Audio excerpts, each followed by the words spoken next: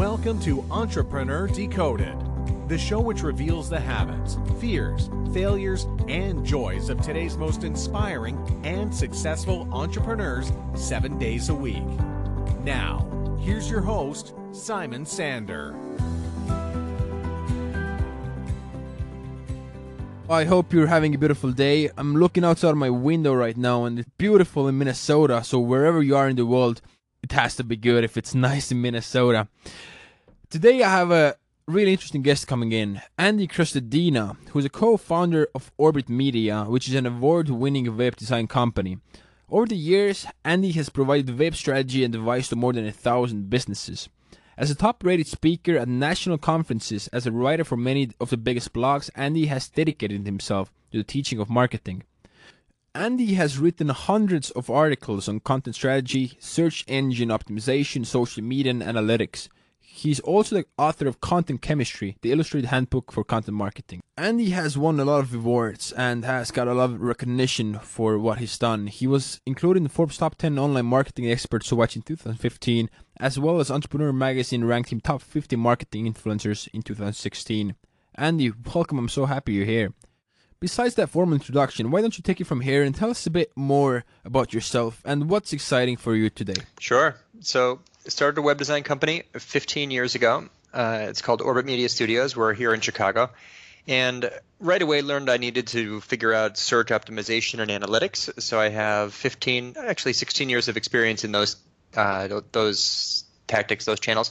And then the last 8 years have gotten really, really into content marketing. So wrote the book. I do a lot of national conferences. I speak. I keynote sometimes. I have my own conference here in Chicago, which is called Content Jam. So it's really all about combining search optimization, social media, and email marketing with conversion optimization and analytics. That's what most people want to talk to me about. It's super fun. It's a blast. I mean, it's so interesting to combine these different things and see how they work together. So that's my background. Awesome. Let's use that background information to launch into our first topic, which is your favorite quote. Do you have a favorite quote for us, Andy? I am writing a post now, and I was just this morning, and in it I'm using a quote from a guy named John Acuff. The quote is, "Never compare your beginning to someone else's middle." What it means is that a lot of the content marketing tactics are durable and give you an ongoing competitive advantage. So when you compare yourself to someone, they might look huge. They might look really hard to beat. They might have tons of rankings and authority and a huge following and a giant email list. Don't worry about it. They started before you. Don't compare your beginning to someone else's middle. Even if you're just getting started in this, as long as you pick a really specific niche, there's lots of room to win. So I encourage people to don't get discouraged when you see people who are doing amazing things online. They probably have just been doing it for longer. The key is to just start today and make lots of incremental progress. That's how you're going to win in the long run. That is interesting. Just a few days ago, I came across an article on Medium, and it was titled "Blogging is Dead." And the guy who wrote an article argued that blogging, writing, making music, or any other type of creative expression doesn't work anymore. Those days are long gone. You can't make money off it. People don't pay for art anymore. I didn't personally agree with the article, but what do you think, Andy? Is today a good day to get started with blogging? Absolutely. Blogging is not dead. There are thousands of people out there that are looking. Every one of your listeners, this is true. There's information in your head that people want. And all you have to do is to get that information out of your head onto the internet and make sure that it's easily found and shared by these people who really want it. There's more blogs published every day, but also the number of keywords that people search for increases every day. So the universe is expanding. It's like saying, I have no place to live. All the land here is taken. No, new land is being born all the time. I mean, if this was real estate, there's like new continents being discovered every day. There's new industries being created every day. Like look at drones and vaporizers and cannabis, and how many new industries have we seen appear in the last 5 years? There's tons of them. There are millions and millions of new niches that are uncovered that anybody could build a huge audience within. The opportunities are almost endless. I agree completely. Getting started is really important, but it's important to follow through as well. Nobody gives you credit for just starting. You should always be the one to finish as well. Andy, what's one piece of advice you would give everyone in the world? How to make decisions based on evidence, not opinion. A lot of people do what they think, like that example you just gave. Oh, people think that it's too late and that their opinion is that it's, blogging's dead. Go look for the evidence for any decision you want to make. For anything that you're thinking, go find evidence to see if it's true or not and make your decisions based on data. This is what people are missing. This is how people forget to use analytics. They just use it to look at reports. You need to use analytics to do analysis. You need to make decisions based on the data. If that's the one thing that people would do, they would get much better results. We don't usually get into the technical stuff, but I want to ask, what are some numbers that every entrepreneur who runs a business should look into? Well, the two most important numbers in content marketing are traffic and conversion rates. So what are you doing to increase traffic? What are your traffic sources? Are your content promotion strategies working in each of these different traffic sources? So the first number is total visitors. The second number is the conversion rate. What percentage of your visitors are taking action, are subscribing, are converting, are becoming a lead or a donor or a customer or a buyer? So everything that you do, every action you take should be designed specifically to affect one of those two numbers, either traffic or your conversion rate. There's this entrepreneur named Pep Lai who's also from Estonia, and he runs a really popular conversion optimization blog, conversionexcel.com. He talks about that a lot of entrepreneurs will run websites configure Google Analytics wrong, which is an essential part of a website. Do you find that to be true? Yeah, it's definitely true. There's like 3 or 4 basic things that most people have not done yet. The first, of course, is creating goals. Make sure your website is a thank you page. Tell Google what your thank you page is. Set that up as a destination goal. Now you can measure the conversion rates for every type of desired outcome. Next, exclude traffic from yourself by creating a simple filter. As long as you have a static IP address, just remove yourself from your traffic, please. Next, exclude traffic from known bots and spiders. There's hundreds of known robots that scour the internet for all kinds of different things. Checking one box will exclude them. So there are these basic ways to configure analytics will help you get more actionable, more accurate data. But a lot of people haven't done it. What do you think? Should people in the audience figure that stuff out themselves or just hire an agency? What's the best way to do? I know there's no definitive answer for that, but what's your opinion? That's a big question. Okay, I would ask you this first.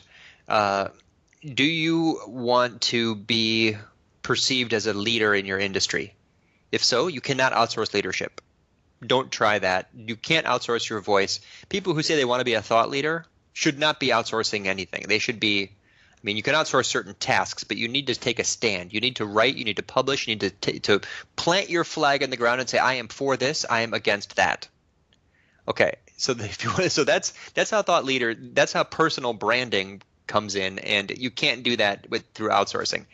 If you do want to outsource certain tasks, like a B2C brand wants to have just a presence, they don't want to interact, they just want to have a presence on social media, great. You can totally outsource that and just dump some links on the internet, once a day on Twitter and 3 times a week on Facebook and whatever. Like, you can outsource those specific little tasks, but I think that there's if you want to do really build a big audience of people that care about you, that know your voice, that know what you believe, what you're for and against, you should be doing that yourself.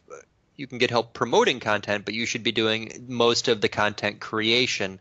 That's where you can take list out your strongest opinions. Tell people what you think will happen that most people disagree with. Talk about the one thing that people are afraid to talk about. That will be your most successful piece of content, and no one can write it for you. That was a great piece of advice for everybody listening in the audience. I want to transition to our next topic, which is a failure or an obstacle you've had in your life. Being an entrepreneur isn't always fun, and there's always hardships. Let's talk about one hardship you've had in your life and how you overcame that. I have had so many failures. I think it's interesting that people forget about the failures pretty quickly, but people always remember the successes. If you succeed 20% of the time, you're good. You're a good entrepreneur, but only if you make 5 or 10 attempts, right? it's like Richard Branson says, opportunities like the bus. There's always another one coming. You really just have to make sure that you try enough, right? Success is a function of the number of attempts that you make. So I have tried many different businesses. This is I've tried 6 total. 4 were failures. 1 was a success. And 1 is brand new and just getting started. So we'll see. But it's really not it's not a numbers game, because you have to focus on each one like it's a passion project and like you really want it to succeed, like you care very much. But it's totally normal to fail. You just need to keep trying and try many different things. The successful people are not the ones who succeed every time. They're the ones who try a lot. Right. If you think back, you said that 4 of your companies didn't find that success you were looking for. What do you think were the reasons that they didn't turn out well? Well, the first one was Orbit Media Studios, the interactive comic book company that we started in 1997. Interactive comic books did not become a big hot market, and we learned a lot, but there was no business plan. It was a passion project. All we wanted to do was to combine creative stuff and technical stuff. It laid the groundwork because we used the brand to create this company, web development company, and we learned a lot of skills that we apply every day for clients. And we learned the importance of a sales and marketing approach that will succeed. So that company was a terrible idea. After that, we started a web design company in 2000 called Beta Group. It had a bad partner. It was me and 2 other guys. One of them did not contribute, and it failed because of a bad partnership, like a lack of common philosophy about our service ethic that wasn't sustainable. The third business, so then we started Orbit Media, which was the third business. My next failure was a few years later. I wanted to start a company that would be a platform for people to create their own creative advertisements for digital signs. I didn't have the energy or time to dedicate to it. It probably would have been successful. I made some mistakes early on about where to invest my time and money. I put too much into the legal agreements that had to be handled up front. I didn't really need fancy legal agreements for licenses for digital signage relationships because I didn't have any of those relationships. You have to learn how to spend money at the last minute, how to hire people just when you finally need them, and the machine's about to break because you're working so hard yourself and you put all your energy into it, and it's hire slow and late because that's going to conserve your cash. It's really running out of cash is when a business dies. If you think back to that time, what are some takeaways for you and for the people in the audience? Well, one is to choose partners that you really agree on with the philosophy. You don't want too many partners, and you want everyone to have the same agreement in terms of your approach, your go-to-business, your commitment in terms of time. Another is to make sure that you've got some kind of either channel partnership or content marketing plan or advertising budget to create enough demand to stay in business, right? You need to always do sales. Ultimately, there's really two people that start companies, and they need to have both, the hacker and the hustler. The hacker is the person that solves the big problem. They're the resourceful person. They create the product or they provide the service. The hustler is the person who connects that company to the world. They're the sales and marketing genius.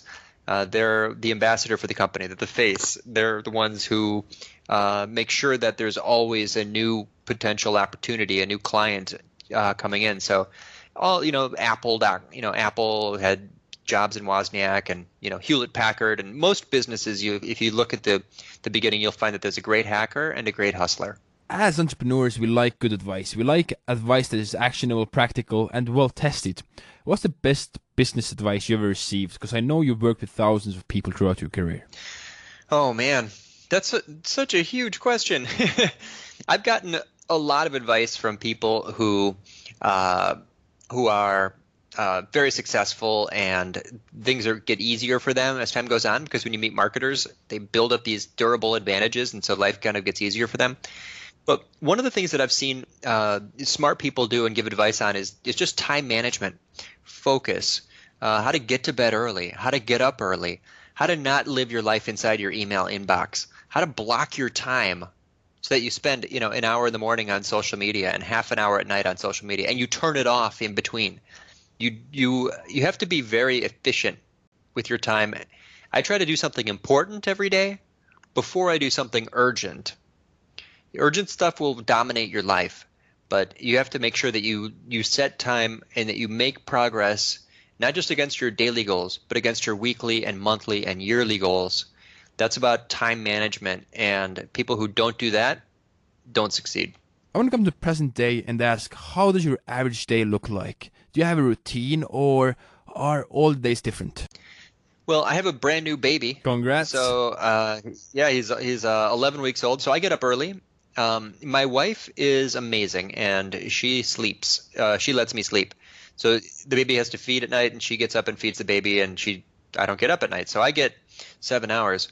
I'm trying to run. I get up maybe and run a mile, just 10 minutes, just short. Get home, cook for her, make her breakfast, clean the house, and by the time she gets up at 7 o'clock, the house is clean and the food is made, and she can eat and feed the baby and then go back to sleep. I get to work usually before most people. I have my meeting start at 8 o'clock. I work about 50 hours a week on average. I take work home at night, and I work on weekends as well because I'm a content marketer, and it's very, very hard for me to do that stuff during the day sometimes. I live with it. It's my plan. I'm okay with it, but about half my time is sales and management of my team. I have 38 employees, and about half my time is just marketing, publishing, writing, speaking, networking. I think that was a great example. Entrepreneurs, we work hard, and sometimes we work after hours. Tell me, how do you balance your life between family and work successfully? Well, this is year 16, so this company is sort of mature, and there are managers. There is a CEO. I hired a CEO. Here's the master stroke and my best advice. Just because you started a business doesn't mean you're the best person to run the business. Your graduation day for you is the day that you find someone else to take over that role and to create the team structure and to manage quality and to run the sales team and to manage the managers.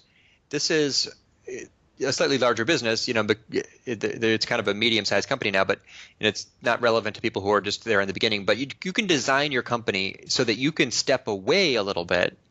It wasn't until we hired the CEO that I wrote the book, that I created the conference, that I doubled my publishing frequency, that I started to really grow. So we were at 2 million. I hired a CEO, took us to 5 million, because now I can focus my time on being a better hustler. I don't think that the ideal job is the CEO. It's just one of many jobs. It's not a great job, in my opinion. It's a very difficult job, and it's not the job that I want to do. Talk about motivation and what motivates you. When you don't see the results you're looking for, how do you wake up every morning with a huge smile on your face? Because I know you do that. Well, if you have employees, then you have commitments. It's like that baby at home. If you don't do a good job, they're going to lose their jobs. If you like them, if you're friendly with the people you work with, then you feel very loyal to them and you will work hard to keep them employed. Bad things happen if you don't do a good job. If you don't create enough demand, if your clients aren't happy, bad things happen, and that means people will get fired and the company will shrink because you didn't. So that's a powerful motivator for me, just the loyalty to create something sustainable so that the people on my team can continue to enjoy this lifestyle that they're living. That's really good advice, but let's talk about small business owners. I see a lot of people giving up after 6-8 months because they're not seeing those numbers, they're not seeing that growth. How do you keep yourself motivated when that happens? Well, if you're measuring the little things that you know will make a difference in the long run, then you don't need to have major successes every day. You don't. So, for example, let's say that you're the hustler, and I guess if you're a one-person startup, you're the hustler and the hacker. But as long as you're watching the number and you know that number is important and it's growing, you can be happy every day knowing that you succeeded. Did you get press and a link back to your site, increasing your domain authority? Did you get increase in social followers or engagement online? Did you get new subscribers and your email list is growing? These 3 things give you a durable competitive advantage, and if you pay attention to those, you'll get a long-term edge over the competition. Even if in the short run it takes a long time, it takes like a year and a half to begin to succeed with content. So you have to pick those KPIs and celebrate those small victories along the way, because you can't wait until that day when you get $10 million in funding or a $100,000 contract. All those things, there's many little steps that lead up to that. It's like sports or fitness or healthy eating. You don't one day say, "Oh, great, I'm suddenly healthy. This is fantastic." You did that because you made a lot of good choices in the kitchen and in the gym. And it's been so much fun. Do you have any last piece of advice for the audience? Besides work hard and use data to make decisions, I recommend that people grow their skills as publishers, as creators and promoters of content.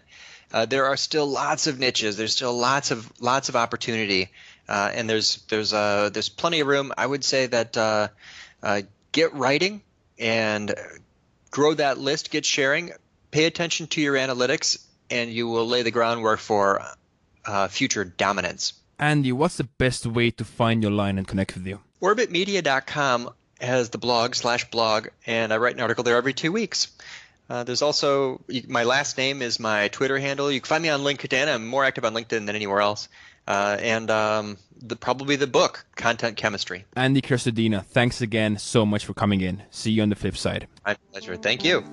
Thank you for listening to Entrepreneur Decoded. For killer resources and free content, go to entrepreneurdecoded.com.